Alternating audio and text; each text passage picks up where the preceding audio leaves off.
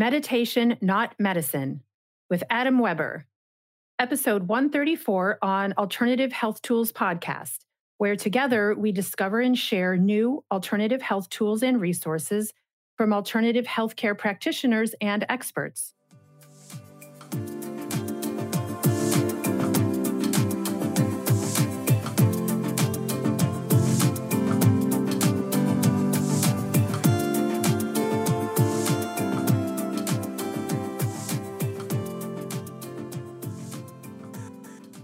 Hi, everybody. Welcome to Alternative Health Tools. This is your co-host, Kim Shea. I'm coming to you from this side of the pond here in Southern California. It is Wednesday, March 17th, 2021. And today I have the honor of speaking with Adam Weber. He's the No BS Common Sense speaker, an author and product creator, and the specialist and owner of Weber Real Estate Advisors and Weber Advisory Group. He also has a coaching program called Easy to Meditate, a technique that he's developed. And he has a podcast called Meditation, Not Medicine. And he also is the author of a book called Meditation, Not Medicine. So, Adam, thank you so much for joining me. I'm very anxious to hear your story and what you can share with us. Thank you for having me. I'm glad to be here. Thank you. So if you wouldn't mind telling me your background, like where you're from and how you got to where you needed to design all this stuff in the first place.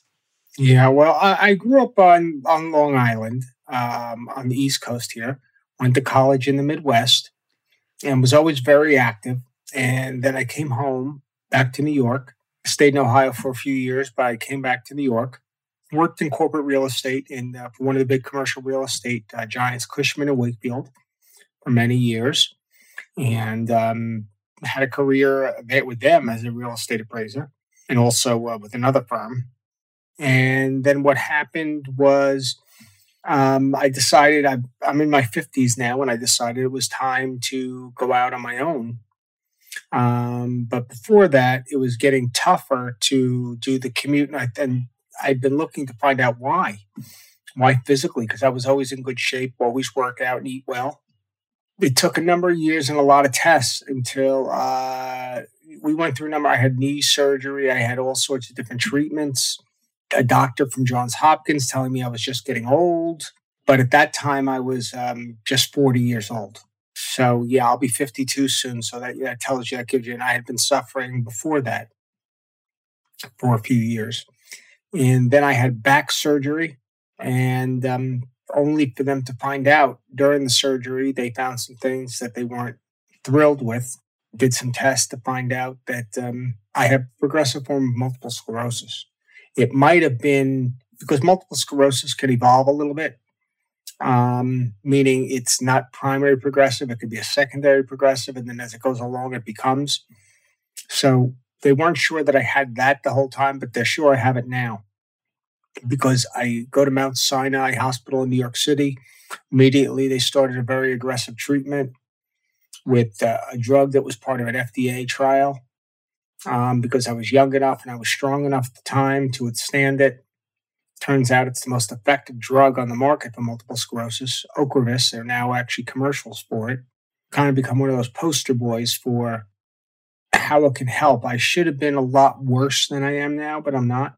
But it's not about the disease as much as when you see yourself being an athlete, being strong and raising a family, working, I used to commute to New York City, I used to commute to New Jersey, I used to commute to Pennsylvania, wherever I needed to go. I even came out to California periodically. And, but things got more difficult and it got more stressful. And my wife and I have a very strong relationship. So I've always known I've been able to count on her if I wasn't feeling up, because we have two sons. One, like many couples, one pick up where the other couldn't, do things like that. So at the beginning, I knew I needed to find a way to address the stress, as I say. And I didn't want to take medications. As a son of a doctor, I was raised with the one-size-fits-all take-a-pill approach, which I'm not a fan of because it only hurts you more to take more and more pills. They're very toxic. There's the term meditation, not medicine. I started meditating to address the stress. I actually took the pills. The doctors would get them, would prescribe them. We would pick them up at a local drugstore, CVS or something like that. And I would say, okay, well, I'm going to listen to the doctors. I take it for a day, then I throw it out. Because I would actually, the last time I did it, I flushed them down the toilet because I knew there was no way I was going to go dig them out of the garbage if I thought, well, maybe I changed my mind. My doctors weren't thrilled with that approach. They understood that I wanted to take a more holistic approach, that there were going to be some medications I needed one way or another, but that I was not going to just be the guy that give a pill to. So meditation became a more important part of my life. It was already becoming important, but then it became more important because instead of just meditating a little bit in the morning, for 20 minutes, a half hour, it became let's meditate for, twice a day. And then I started with, again, I'm in the corporate world at first, and I could be out in my car, my truck, if I was in New Jersey or Pennsylvania or something like that, not necessarily in New York. You could use a spare office. And just to decompress and to do a short meditation that I refer to as the timeout meditation. And so, no, it was important to find a way to address the stress without the drugs. Again, meditation, not medicine. It's been a huge part of my life. Got to the point where people were seeing a difference in me and that I don't want to say evolved, but that I wasn't the same person. They wanted to know what I was doing. And then when I started teaching it, people were seeing benefits. And so I just kept teaching it. And then we had the pandemic and things shut down. So rather than being able to do things in person, I started doing them online, created a course, and also was working on the book. It was actually called originally Easy to Meditate After the Technique. And just in speaking with different people, they said, Adam, but you're such an anti-med guy. Because I take certain medications, but I'm just not a fan of them. That's how the book came to be. Tested the name with people, and it's been a great name. Well, it's pretty clear what you're talking about, which is nice. So I think you mentioned in the book, first of all, I have to say I loved your dedication. I thought it was so sweet where you're just basically thanking people for taking the time to read your book. You dedicate it to you. I like that you dedicate it to you, to whoever's reading it. I thought that was really a really lovely dedication that you wrote there. And thank you for writing the book, because that's just as valuable. And if someone's reading it, it's because they need to hear what you have to say. So that was really great.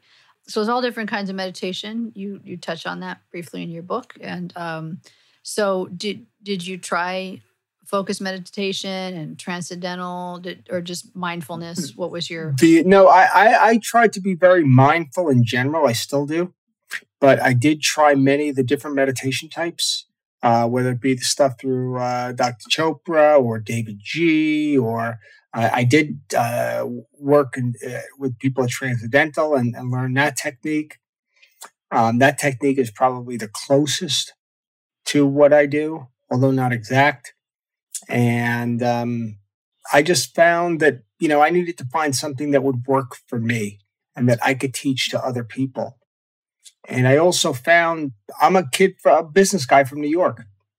And one of the things about meditation, people would say, well, you don't have to do this or that, do you? And I'd say, no, there's no chanting involved. So there are mantras if you want to use one, but with my technique, you don't have to use one. You could just use a breathing technique and focus. And it's really an approach that allows you to think outside the box and not just follow one set of rules. Because I found that with TM, with Transcendental Meditation. And then when I went through the final part of TM, where they were burning some things and shaking some things, and I thought, wow, that's definitely not me. Now, it's for some people. Don't get me wrong. There are plenty of people who, and I say my technique, but I think part of it is the rituals behind meditation. And so you were not looking for rituals, or you were? I know I'm not a ritualistic. Okay. I was raised fairly religious, Jewish. on Long Island and went to parochial school and spent a lot of time in synagogue and celebrating. And for me, I think as I got older, it just was less appealing to me. So a lot of I wanted to think a little bit outside the box and not have to follow such a rigid set of rules. And what I found when I was studying the different types of meditation was that there's rules in place. And not that I'm a rule breaker or likes to think outside, but it was just about, again, what if I'm meditating in the middle of the day? What if I happen to be on a train? Where I live, we are big on trains, whether it be on Long Island or here in Westchester County. Being in the corporate world, or what if I got on a plane or something like that? And I also I'm not comfortable because of my multiple sclerosis sitting down a certain way on the floor or doing things a certain way. I tried practicing walking meditation once when I was looking in different types. That didn't work out so well because I don't walk very well. I walk with braces on my legs. So those were the kind of things where I said, I really have to find something that I can use. And I guess you would say it's kind of a combination of all the other different types, because you can only I think you can only meditate so many ways. The only rule I have is not meditating as you're laying in bed ready to go to sleep, because the meditation is not designed to put you to sleep. Some people do use it for that. It helps them just quiet down, I think, is more than anything, but wasn't for me. So, yeah. Okay. So what have you seen with meditating? You said people said you look great, but have you noticed with numbers, are there, indicators that you could say that you saw improvements in? Without a doubt. Well, in my physical health, there was definitely an improvement. That was noted by my doctors at Mount Sinai. Wow, that's great.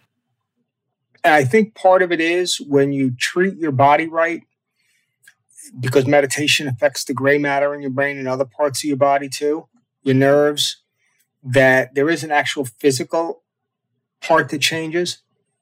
That maybe, again, where before I was having more difficult time walking, I'm a little bit more relaxed. My thinking is a lot clearer. My ability to communicate with people. I do public speaking. Or I did before the lockdown. Now everything is via Zoom or something like that. It's allowed me to live a better quality life. It's my relationship with my wife, my relationship with my two sons, with friends is a lot better. I saw there were a lot of people that have been really stressed out during the pandemic, during the lockdown, including my older son, who is temporarily seeing a therapist. Yeah, it's hard. It was just stressful not being able to see friends. He's athletic, not being able. This is going to be he hasn't played baseball in 2 years. With his friends and things like that. So it's teaching him some exercises and things he could do, the breathing and closing your eyes even for a short period of time and focusing on it. He said he likes it and that he feels better. And if your 10-year-old son can feel better, there's nothing better I can get out of it than that. Because the kids, in my next book, it's called Our Children Are Not Our Right. Unfortunately, that wasn't a book I think anybody wants to write or a topic anybody wants to address. But the pandemic has done a lot to us. And my wife is a highly trained, Ivy League educated special education teacher. And I've unfortunately been part of some of the conversations of what's been going on with kids and teens and kids who have committed suicide or have just been damaged for good because of this pandemic. And I think to myself, if there was a way that the kids had a way of dealing with their stress, way of dealing with their anxiety, they'd be much better off. And it's a lot healthier. And again, we don't need to feed our kids the drugs. They're toxic. Yeah, I agree. I've got 4 sons myself. And so I know 3 of them I've been able to get them to to venture into this. It's not easy to get kids motivated to do it because it's different and it sounds strange, but the benefits are really clear and they've all benefited from it. And one, I'm encouraging him to work on it right now. So I think that's wonderful that you've taught your son. That's really a success story right there, that you can get a child to do it. It's a big deal for them because it's so different. It's something I think more than anything now needs to be in the classroom, especially as kids go back. They're finding, it was just reported the other day, that maybe 6 feet isn't okay. They can go 3 feet. Well, some kids are going to have anxiety because for the last year, they've been hearing, you got to be 6 feet away from everybody. You got to wear a mask, which you should wear a mask. Don't take me the wrong way. You got to wear a mask. You got to do what they tell you to do. But in seeing, like my mother, she's their grandmother. She was here. It's weird to see her sitting across the room with a mask on, can't hug her own grandsons. They weren't able, they saw their friends.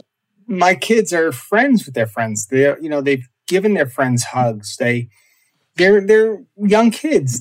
Sometimes they run into each other. They touch each other, and they can't, they're being forced to be at a distance from each other.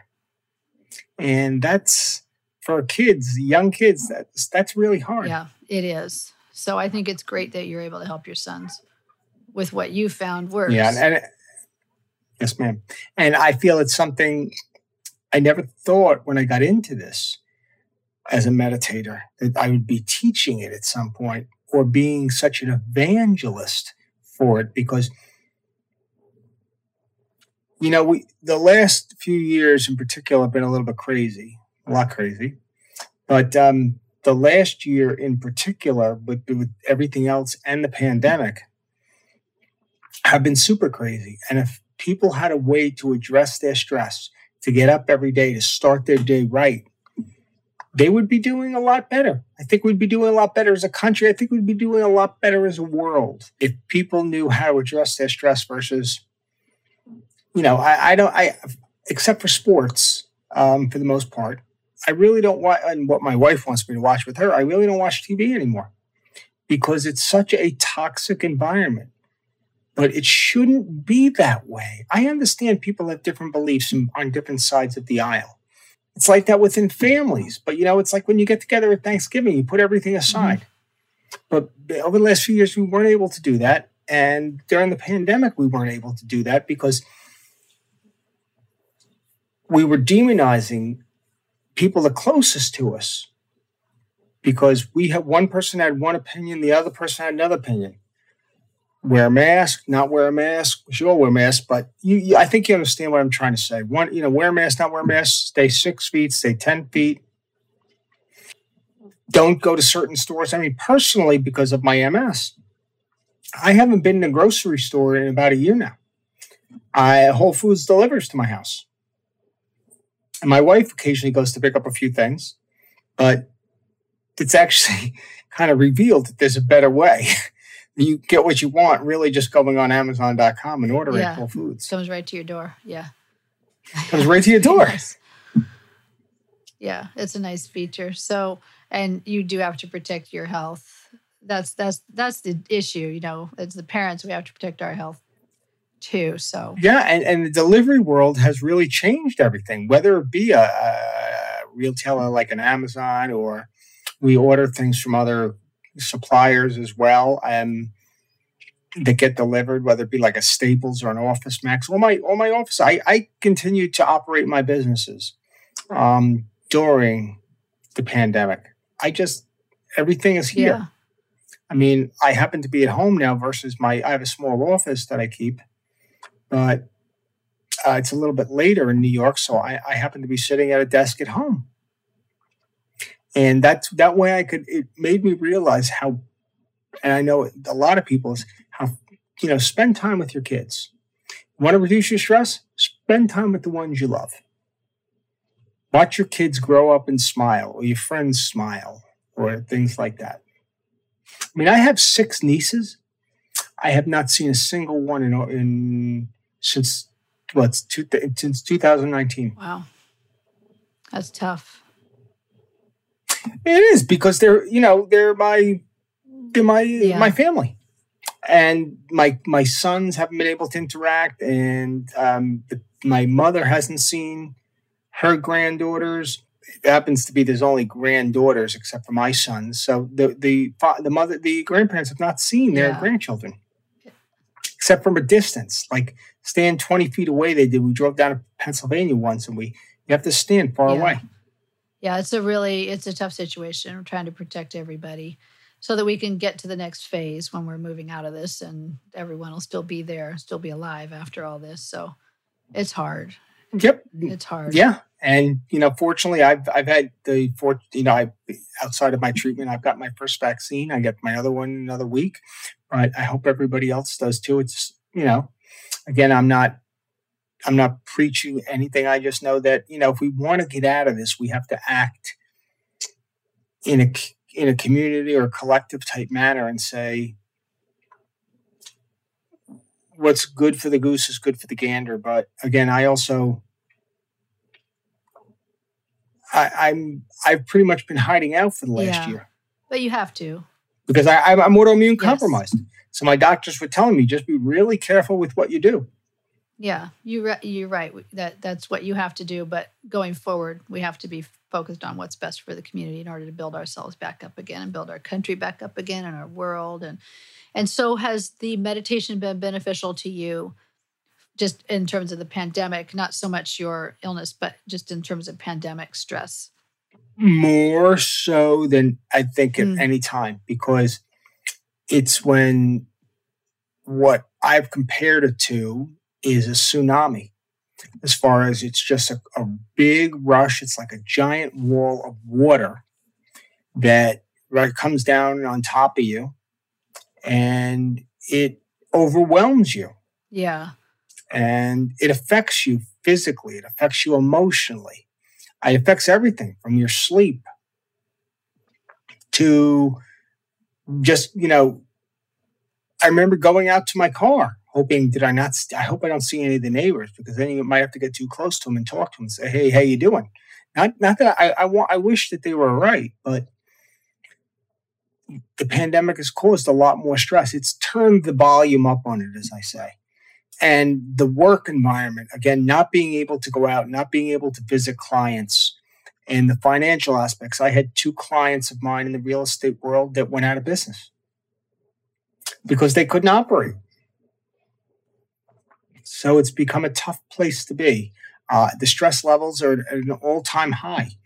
I'm very active in the stress community, if you want to call it that, with the doctors and therapists. And again, because I play, as I say, an alternative role. While some doctors are more open to meditation, like the doctors I have at Mount Sinai, there are some doctors, like my father, would never have said it was okay.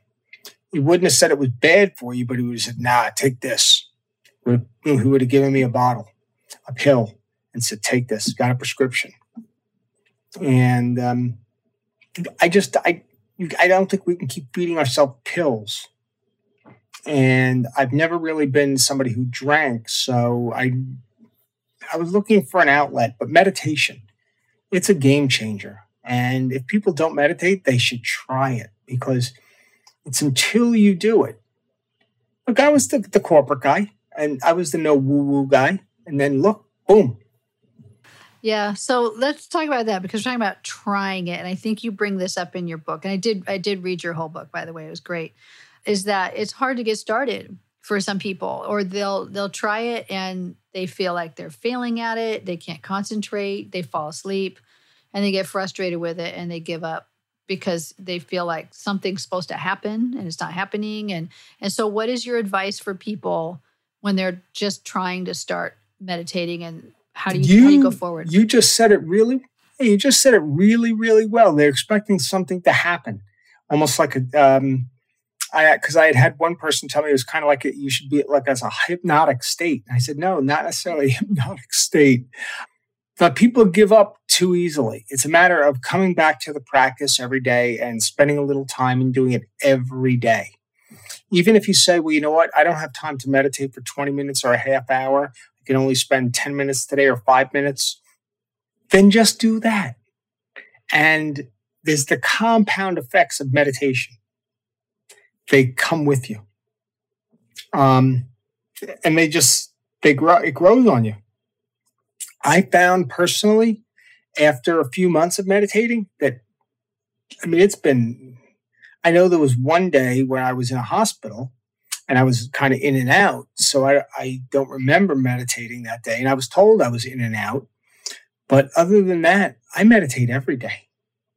And I always take the time to make sure I don't start my day off right. And I'm a believer that if you want to start your day off right, especially in the world we're living in now, the post-COVID world, if it's post at this point, that you need to find a way to address your stress. If you're a parent, there's stressors that come with it. If you're in the corporate world or not corporate world, there's stress. But it doesn't matter whether you're a corporate executive or a florist.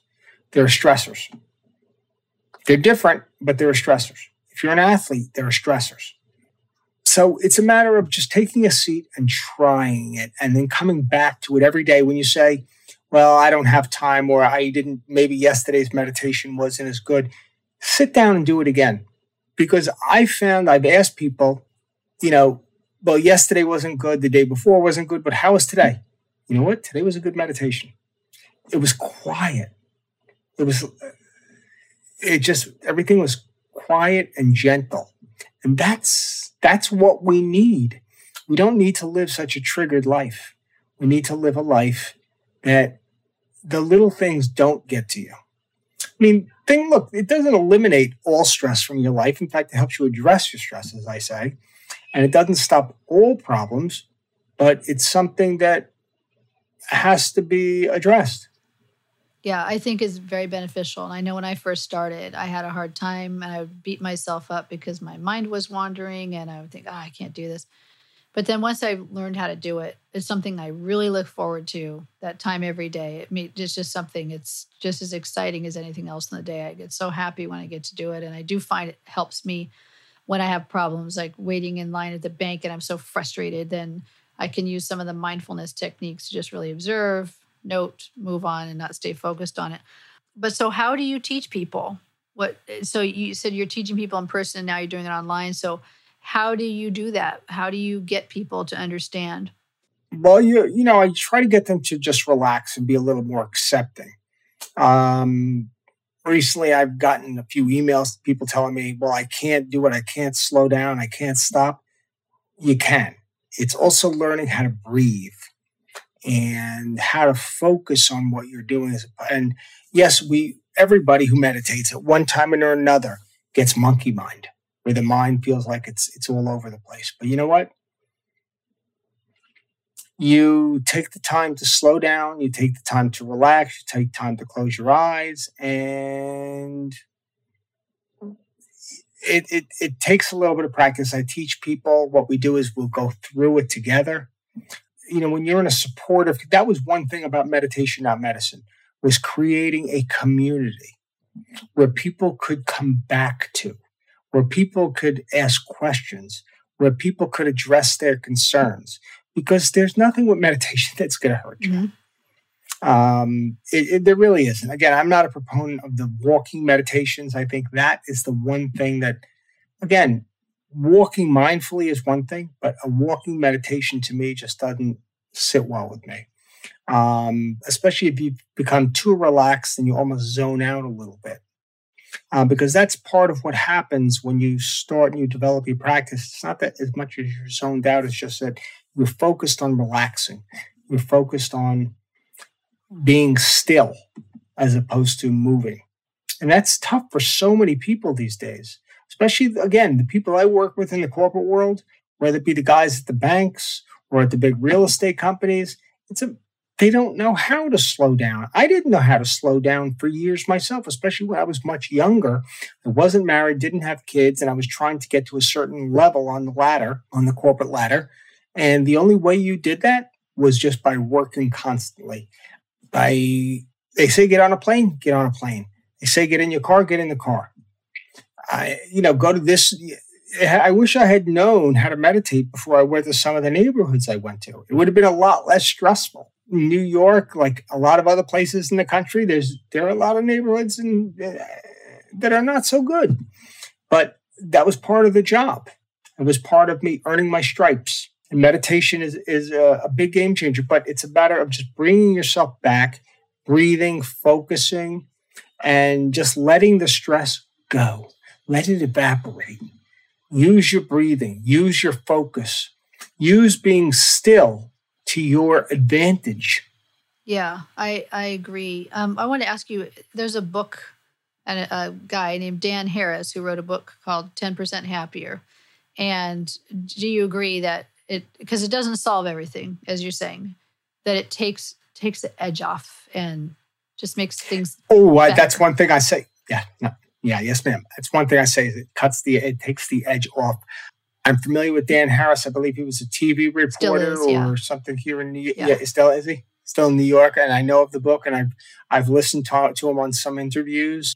It's just like there are people in the corporate world. There's the guy from Bridgewater Capital, one of the billionaires who studied TM as well.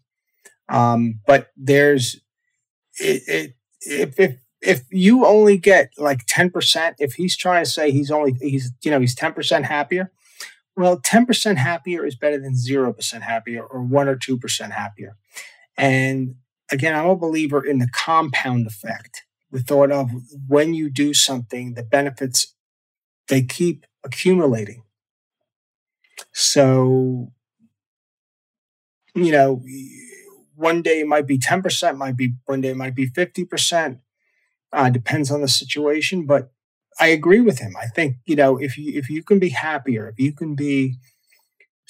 can slow down and you could be a little more still, you're in a great place. And health-wise, I know doctors they tell you slow down. I know for years they told me that. Slow down, slow down, slow down. Well, I found a way to slow down. That's great. I think that's great. I think it's so neat that you're doing that. And I wish I'd known about it a long time ago myself. It's something that's newer for me. And I think it's wonderful. You're having such great success with it. Do you teach privately or do you teach a group when you say you're building some community? I've been doing more group because it's easier to get people to come online and feel the support. I have worked with some people individually. It's a matter of scheduling. It's a matter of getting a group together. It's like they use the term herding the cats, trying to get everybody to come together, scheduling a time and getting there together. Yes, but I do work with people individually. I work with people in groups, and actually, I'm looking forward to, now that the kids going back to school, having the opportunity to get into some of the schools, even if it is but remotely, because like I said, our children are not all right. And this pandemic has really exposed where we are as a people and as a society and where our kids are. And I have an aunt that's in a senior center, and she's been there through the entire pandemic, lockdown. And because in New York, you have a lot of, without going into it, there were a lot of bad things that happened. And as soon as that happened, a lot of people really shut down, locked their doors, didn't want to see anybody, they would talk to people remotely. So it's a matter of getting out and seeing these people and helping them and working with them. It's something that's important to me. And I know it's, if it can help somebody else, it's a benefit. And if it's something that I can utilize as, part of my career, love to do it. I didn't write the book because it made me feel good. The idea with writing the book was to help others and to give back. So many have helped me over the years.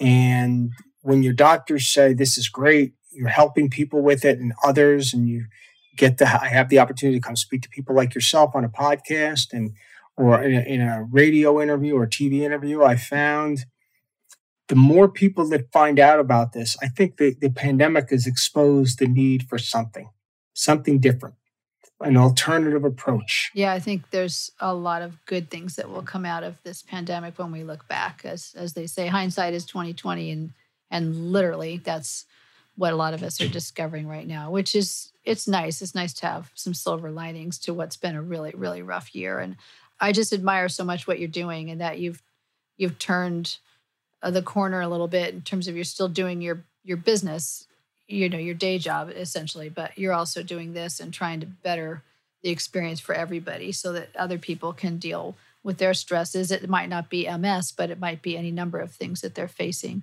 and from any age that you can help people. I've worked with people with cancer, people with ALS or Lou Gehrig's disease, people just with diabetes. I mean, it's a matter of, like I'd like to tell people, turning the volume down, because when you could turn the stress volume down, your body functions much better. You live a better life. You take a holistic approach, and working with your mind is so important. Well, you're not raised, most people aren't. I know I've heard of a few people who are raised learning to meditate, but I was never raised learning to meditate. I know of probably 2 people who were, but they didn't get to do it until they were in their teens, not as even younger children. But it's a skill that is needed, and it's a skill that's easy to learn. And once you learn it, if you have to pay to learn it, you only have to pay once. You don't have to. I mean, if you want that, like I said, I work with coaching because I have people, I think, who like the community aspect of it, like the idea of having a supportive community. But at the same time, there are people, once they learn it, you don't need to keep doing that.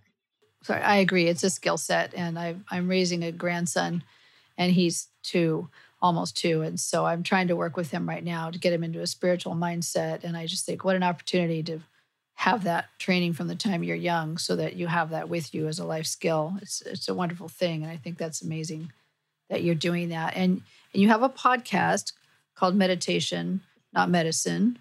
Your website is called meditationnotmedicine.com, so people can find you there. And yes, ma'am. It's about being able to reach more people, because I can't be, we have 330 million people in this country. Yeah. I'm not going to reach everybody. And I'm never going to be reaching anybody because there's different methods. But the idea is to help as many people as I can. I'm at a time in my life where things are different. If I was, my 20s, I might not be doing it this way. I doubt I would, knowing Adam in his 20s, but I'm not. That's 30 years, ago. And I think when we look back and we see things like MS, other surgeries, raising 2 sons who've had these problems, and all these other people who've had problems. I mean, you can't, the reason I can't watch the news is because you can't turn it on and find anything good happening. Yeah. So you said you're a father, and so you're doing this for your kids, and you're trying to do this for other people, and you're trying to change how you approach the world, where you're shutting out a lot of the negative and focusing on what you can do and what you have control over.